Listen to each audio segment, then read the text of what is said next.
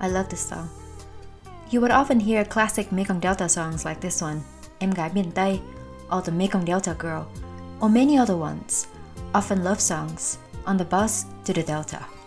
It's a very gentle and romantic way of introducing people to this beautiful region. But today, with VM and Boba, we are not going to be melodramatic. The lower Mekong River is in its fourth year of drought, with low rainfall, climate change, and hydroelectric dams. It is said to cause the worst conditions in over 6 decades and endangers the livelihoods of up to 70 million people. Vietnam is the last downstream country before the Mekong River emptied itself into the South China Sea, and it is no exception when it comes to water shortage. It is not as simple as turning the tap off to save water in the Mekong Delta though, but also the strategy and techniques involved in growing rice while still ensuring people's livelihood and food security. Besides, how much of the decision-making process in water management is dominated by men, and does it matter? A group of female doctorates from An Giang University are collaborating with farmers and government officials to work on exactly these issues in a small border town district called Tịnh Biên, home to many marginalized Khmer ethnic minority villages in An Giang province. And in this episode, we are taking you through their journey. We catch up with them before they conclude their research, challenging the status quo in the rural Mekong Delta as they go. If you are new to Vietnam and Boba, welcome! I'm Sen Nguyen. Vietnam and Boba is a narrative journalism podcast which features local voices and perspectives about socioeconomic, cultural, and policy issues in Vietnam to the global audience.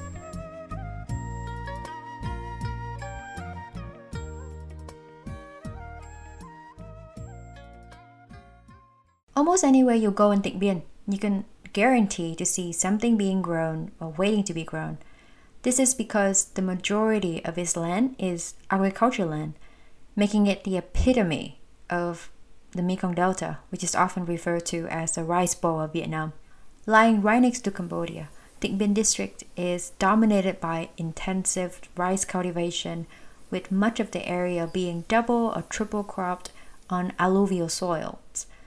But the rich soils are rich no more, not just in Tịnh Biên, but the Mekong Delta in general, partly due to state regularization of hydrological extremes, also known as the practice of building dikes, as well as state promotion of intensive rice cultivation over 5 decades in the region. And this is bad news for natural wetlands ecosystem. There are some isolated hilly or upland areas across Tịnh Biên district where farmers live and grow rice. The majority of people in Tịnh Biên are Kinh ethnicity, but there are some Khmer majority villages, and a lot of them live in upland areas. The gender dynamics across these two ethnic groups have interesting implications for water management processes, according to Dr. Thái Huỳnh Phương Lan, head of Department of Rural Development and Natural Resource Management at An Giang University. In the Khmer culture, I normally heard from the local people tell me that the Khmer culture, in the Khmer culture, a woman is the head of the household. It's quite different from King culture.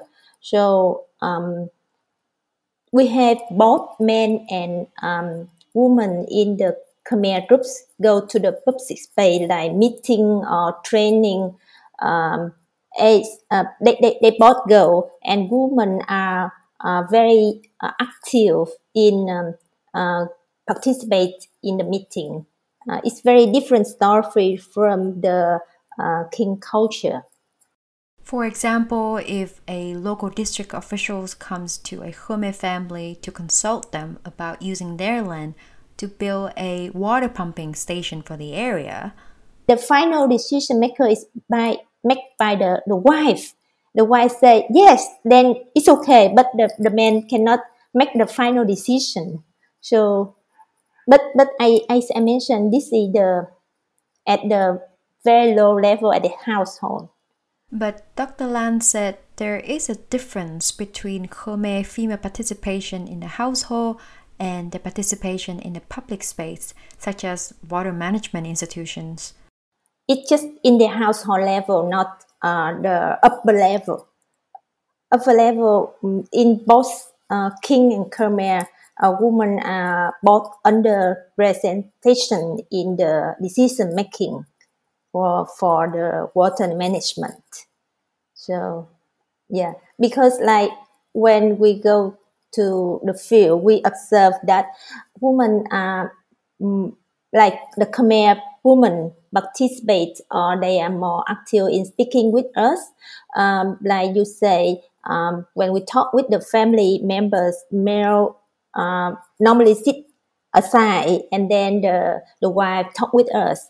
But like in when we go to the public space in the meeting, some Khmer female also active in discussion, but most of them are sit very quietly because they have the problem with language barriers. They don't feel confident to speak publicly. But there are also other Khmer women told me like they feel unconfident to speak in the meeting because their Vietnamese is not good enough. So they worry that they may be misunderstood.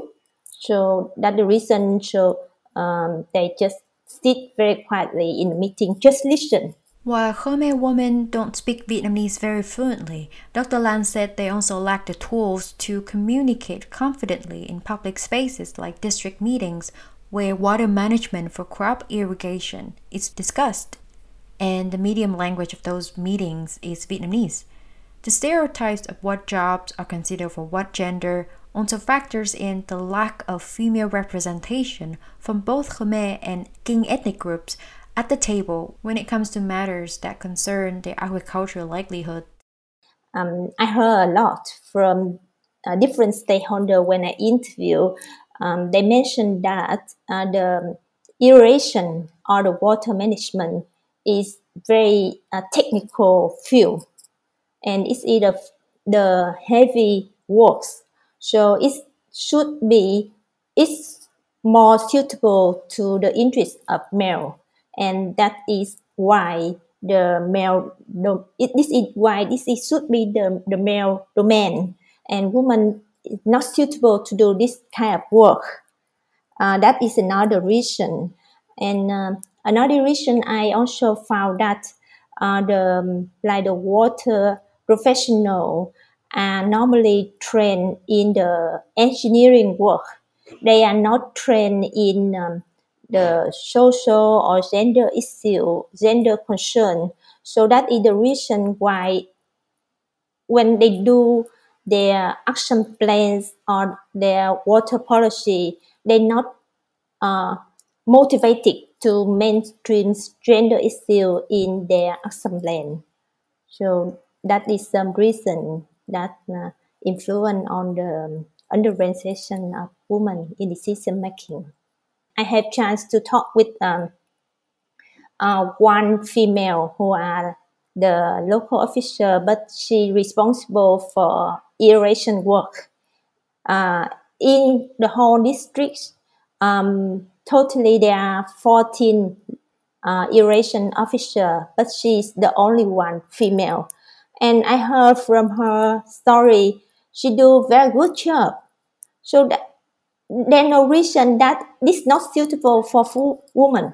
So I think this is the job that for both. So why? So that is the reason I think we should not labor division in according to gender. It's the work should be provide to the capable person regardless of which gender they are. When Vietnam and Boba went to Tịnh Biên to interview farmers there in April, the gender stereotypes of jobs were vocalized by both male and female farmers, like what Mrs. Mui, a rice farmer in Tịnh Biên, told us. Women cannot take care of this because we don't know about farming. That is the main job. Gender integration in legal documents, particularly legislation, is required in Vietnam according to the law on promulgation of legal documents. However, there's no regulation on gender equality at the level of circulars, which are technical instructions that guide the law. As a result, gender strategies and action plans in general, as well as gender equality in particular, are often not implemented. During her research, Dr. Lan said she got asked a lot of the questions. So what? So why do we need more female participation in water-related management issues? I think the most important reason is human rights and women's rights.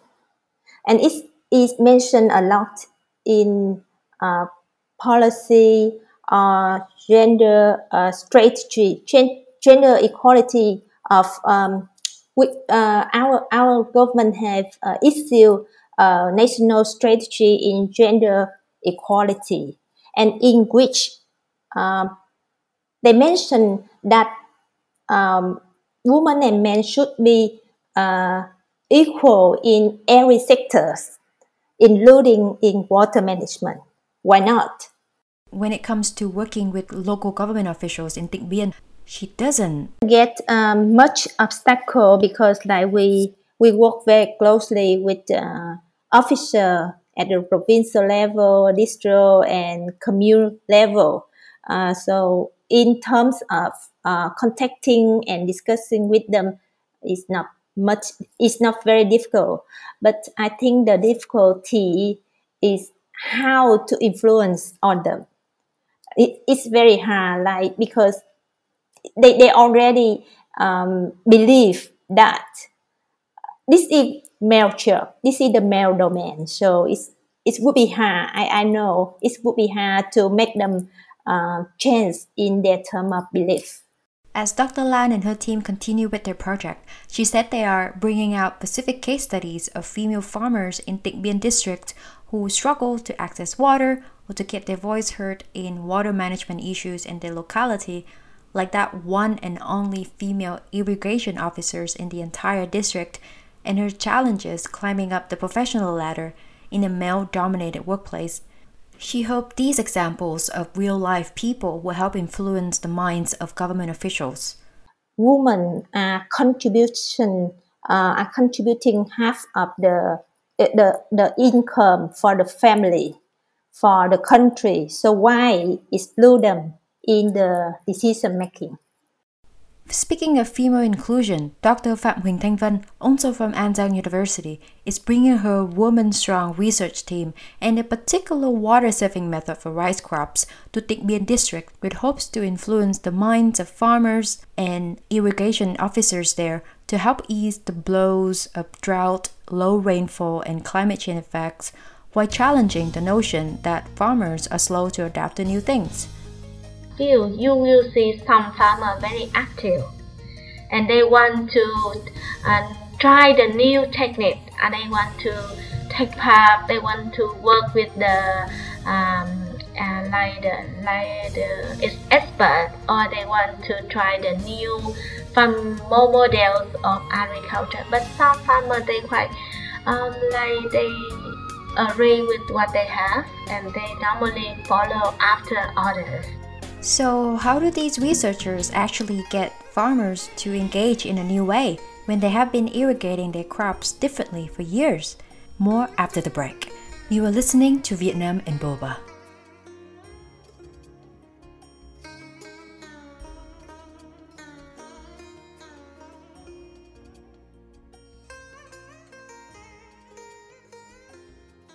In Vietnamese, we call kỹ thuật ngập khô xen kẽ.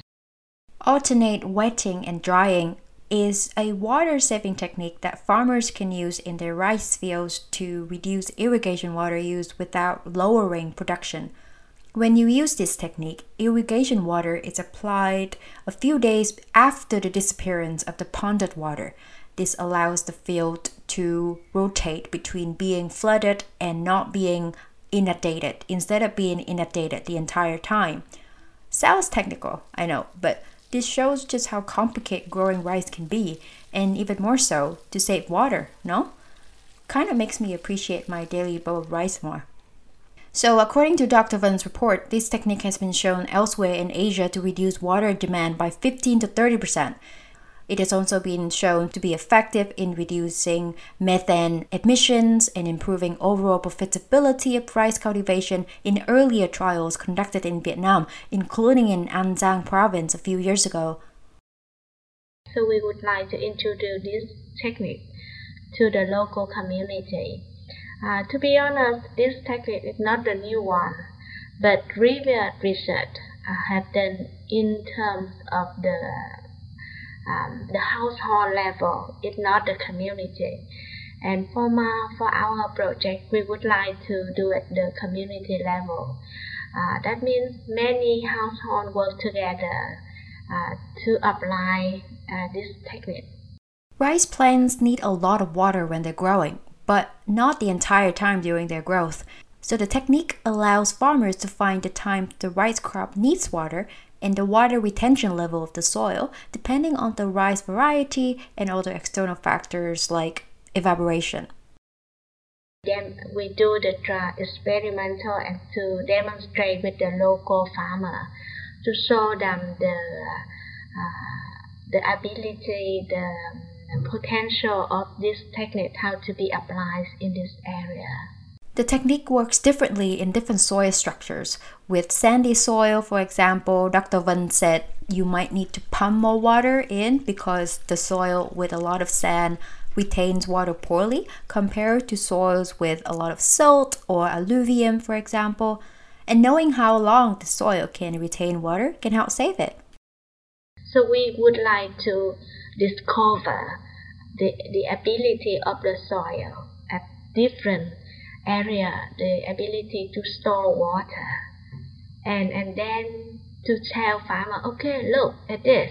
In your area, the soil can store water for 10 days or 12 days or more than that.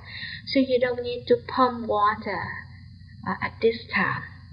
So you don't some farmers just, because normally the farmer just like they have the regulation, just pump water for every 7 days.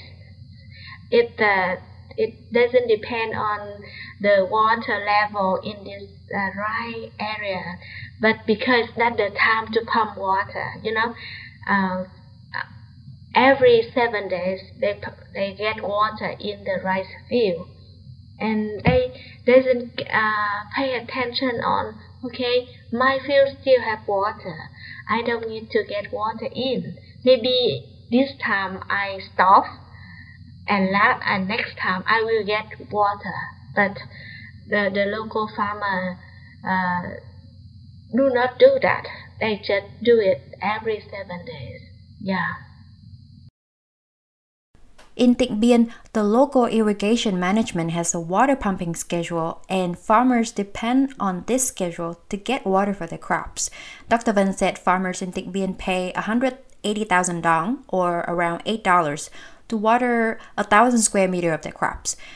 The amount they pay is calculated based on how big their rice field is, and not how much water they get. This means they can get as much as they want. So this is not necessarily the best option if and when water needs to be saved in times of drought and scarcity. Officer of the irrigation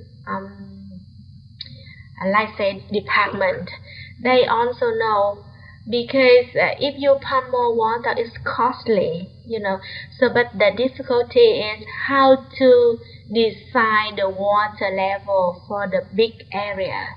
Because the geography is not flat. So if you are the mixture of the irrigation system, you have to be make sure you pump enough water for the farmer in the up a little bit higher, and also not much for the water for the farmer in a lower area. Getting farmers to join wasn't easy because there are more at stake for them. Van and her team began the experiment with the current water shortage narrative, asking farmers about the now and future, maybe not enough water for you to grow rice. Have you heard about that? And they willing to share first. Okay, I hear that on the TV, on my friend, I hear the water from upstream now less and less. And I say, okay, so what we going to do? If you would like to grow rice, so can we go with less water? Because in the future, if water getting less and less, and what should we do? Should we just like to open the situation for the farmer think about that first, and let they decide? Okay, you would like to work with us. If you work with us, we can try. I not say this one is good, but if you try to do this, it may be good for you and your community later. Okay, so I would like you and one or two your friends, if you can go back and ask your friend to work with us, it would be good. And about 10 days later, I have a group of farmers to work with. When her team visited farmers' families to pick their interest in the research project, Dr. Van noticed the gender dynamics at play. Women do take charge, but not in an obvious and immediate manner. I went to the family and I talked with both women and men, because I asked first, the husband come to talk with me, and I look inside the house and I invite the wife come to talk with me too, because we're women. So I say, okay, can you come to sit here and talk? And they very friendly. They just come to talk. Also, sometimes they keep silent, but they still smile, and listen to their husband. And I think for the smile, sometimes that means agree. For the because I just say, okay, chị đến đây này, chị ngồi chị nói chuyện này hả chị? Rồi and she just smile. And I think but I think it's good enough if you push her in a situation to ask her to make decision at this time. Maybe it's not good, because sometimes the women in the culture, women are a little bit shy, and they can make decision later on, but not directly in the meeting.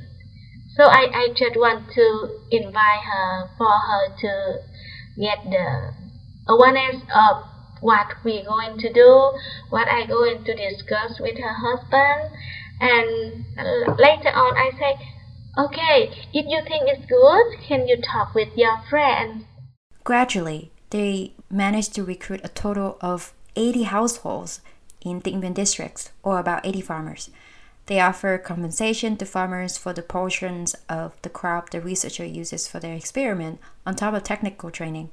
As of mid-June, Dr. Van's team is still waiting for the lab result to calculate the technicality of things, like the amount of water farmers can save applying this technique and the technique's interactions with the soil structure. But she is planning to take other farmers to see successful experiments to learn and interact with them, while also letting farmers sharing their needs with the researchers, letting the entire interaction process be as organic as the rice plants the farmers grow. Maybe it's good if the researcher like me or my friends can tell them, but sometimes it's better if they can listen from other farmers, because they have the same situation and easy for them to share.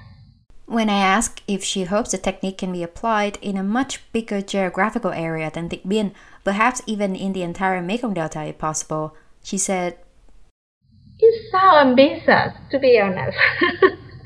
Just some area, some potential area. It's not the whole Mekong Delta. Because if you want to apply this technique, there are some conditions. Yeah, there are some conditions to be followed. It might not be the most effective if one farmers want to save water using the technique, but their neighbor's crop are still being pumped excessive water in it. Right conditions need to be in place for this technique to work, like the right rice varieties and how closely farmers will agree to work together, and the communication and collaboration between the farmers and the water management authorities in the local area as well. As we speak, Dr. Van hopes the experiment will continue in other rural districts like Chiton in An Giang province, giving farmers an option to be part of the collective movement to battle drought and worsening climate change effects in the Mekong. And for my thinking, it's better if this technique can be expanded in Chiton district, where they have the similar natural condition with Tịnh Biên. Because in An Giang, two districts, Chiton and Tịnh Biên, they have similar situation. And also the people living there, also there are a lot of Khmer people. So I think we do in Tịnh Biên, and we hope later on we can do more in Chiton. Yeah. Dr. Van and Dr. Lan, good luck with your research.